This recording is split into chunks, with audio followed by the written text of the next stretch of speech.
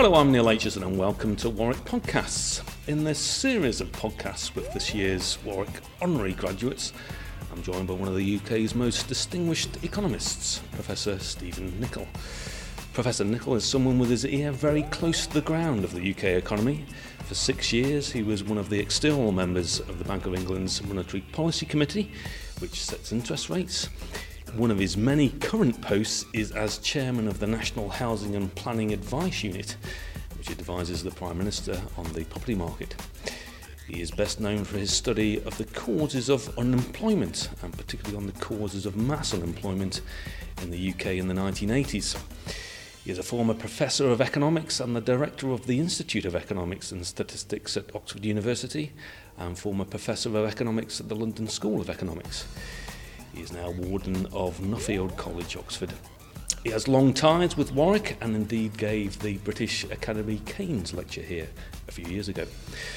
Professor Nickell, first of all, what's your reaction to being given an honorary degree here today at Warwick?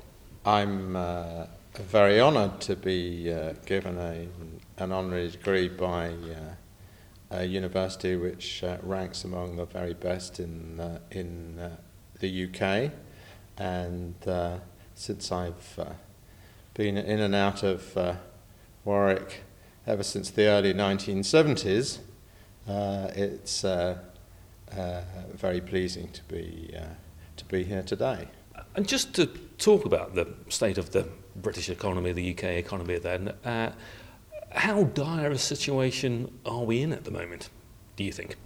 Well, I think that there's a good deal of uncertainty about precisely what's going to happen in the UK economy because we haven't seen anything quite like this before. The situation at the moment is clearly there's a downturn. The extent of the downturn is not yet clear, but we know that unemployment is rising. Although, interestingly enough, employment is also rising, so that the labour force is still expanding. It's certainly true that retail sales are not particularly strong, and that both the manufacturing and the service sector have weakened quite recently. So, on the real side of the economy, there's certainly prospects look relatively weak. It isn't yet clear whether we're going to have a severe recession. What's happening at the moment is that because of the credit crunch, people are finding it difficult to access credit, in particular in the housing market. First-time buyers are finding a great difficulty in getting mortgages, and that of itself is undermining the housing market, leading to falling house prices. When this will turn round is a matter of considerable debate, and of course, because of the rapidly rising oil prices and food prices, this puts the Monetary Policy Committee into a very difficult position, because on the one hand there's a prospective downturn in the real economy, and on the other hand we have inflation reaching levels which have not been reached for quite a long time.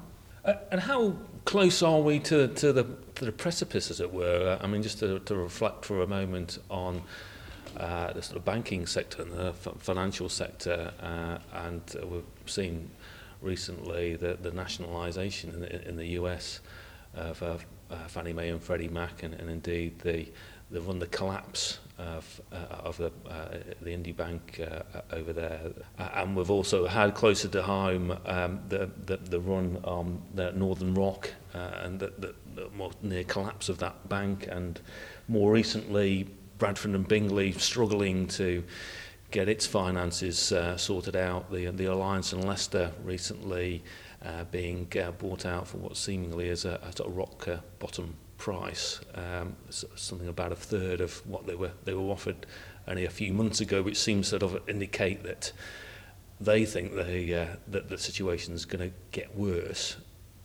With all that in mind, how close are we to collapse or to coming over the precipice at the moment? Well, the answer is we don't know. The fact is that this credit crunch is generated effectively by the fact that people are very mistrustful of the assets being used or wanting to be used by banks as collateral. For example, last year, what would happen is if a company like Alliance and Leicester or Abbey lent money for mortgages, they would then use these mortgage assets as collateral for taking out further loans, which they could lend on to further house buyers. Now what's happening is that they are finding it very difficult to place these mortgage assets as collateral because of the fact that in the United States there was that people found themselves with subprime mortgages which turned out not to be very good collateral at all. People are now very mistrusting of all types of mortgages as collateral, even mortgages which, to all apparent purposes, are very safe. In other words, they're in the hands of people who are going to carry on paying the interest. So in that situation, we have a large number of banks who are unable to borrow from the money markets on the basis of their mortgage assets, and this is leading to a shutdown almost of mortgage lending to first-time buyers and undermining the housing market. Now, how close are we to a precipice? It's, of course, very difficult to say. There's a good deal of uncertainty about this. It all depends on the response of the central banks, how they deal with situations where the banking sector generally loses confidence in a class of assets, so that, as you've mentioned, in the United States, there was a loss of confidence in the assets of the big mortgage guarantee companies, Freddie Mac and Fannie Mae, and the central bank and the US Treasury then just set about restoring that confidence by essentially standing behind these companies, which I think they will continue to do. The US government is never going to let these companies go down because they, between them, guarantee around half of all US mortgages. So I think the market recognises that, and basically the central banks and the treasuries of the UK and the US are just not going to let a collapse in the banking system happen, and in some sense that is underpinning the market. But it's still very difficult because, as I say, people are holding assets which are very difficult to use as collateral because people are very untrusting of them. And what's the position over unemployment or employment then, do you think? Are we going to see the levels of mass unemployment that we saw 20 years ago in the 1980s? That could happen, but I don't think that's very likely. I think there will be a downturn in the UK economy, which is already happening. But there's a good deal of uncertainty as to how deep that downturn will be and how long it will last. My guess is that the downturn will be quite severe, but nothing like as severe as we saw in the 1980s.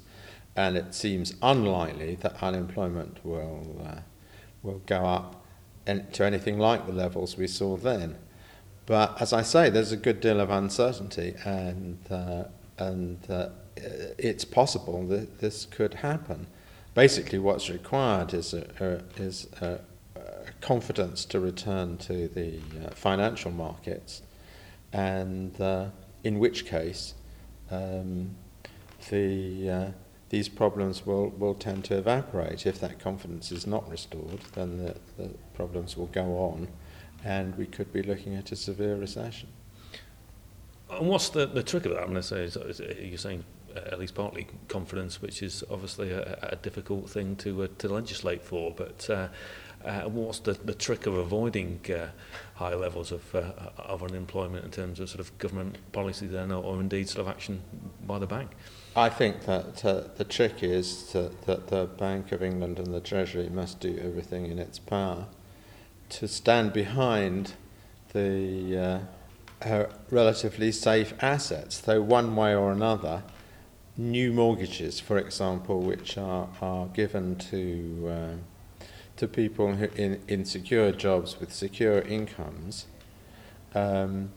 these mortgages, in some way or other, have to be not necessarily guaranteed, but maybe the Bank of England could take these mortgages as collateral, these new mortgages as collateral, and or in some sense provide some kind of guarantee so that they can be used as collateral, so that these companies can then further access the money markets and make more loans.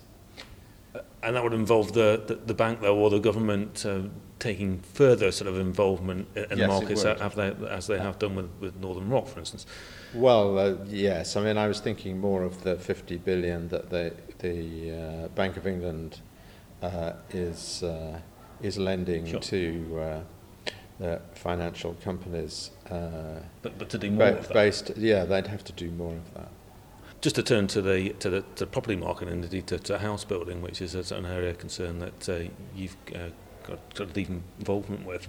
And what sort of danger is there here in terms of the sort of house building targets? The government has sort of set out plans, very sort of ambitious house building targets, and it's 3 million homes by 2020, which is about 250,000 homes due to be built a year. I mean, what is going to happen to that target and meeting that target, do you think?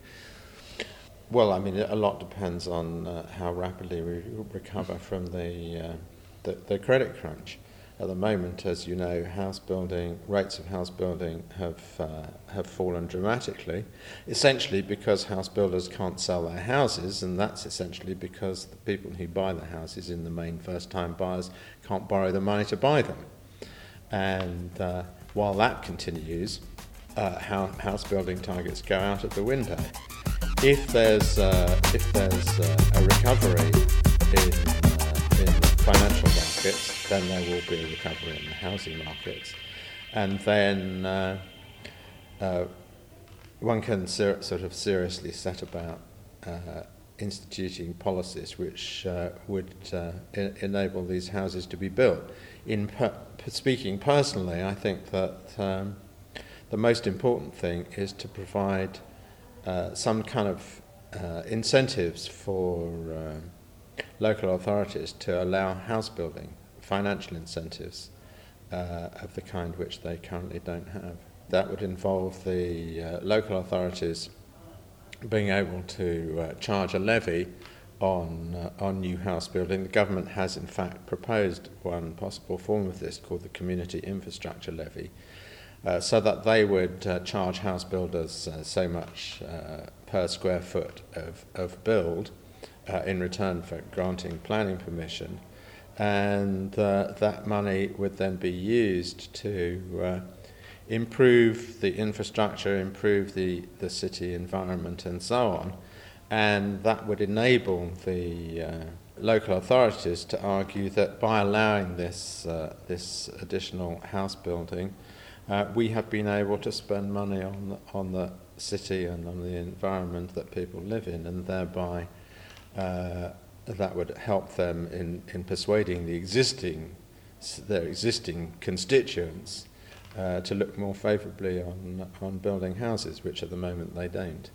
And it could actually be a sort of prime time for particularly sort of social housing, that there's an opportunity here to get houses and buy property cheaper than that might otherwise be the case. And we've seen some councils trying to exploit that. That's perfectly true, but even if they can acquire properties cheaply, the fact is that's a very expensive activity, because for the government to subsidise the building of social housing, they will always do a certain amount of that, but it's very expensive.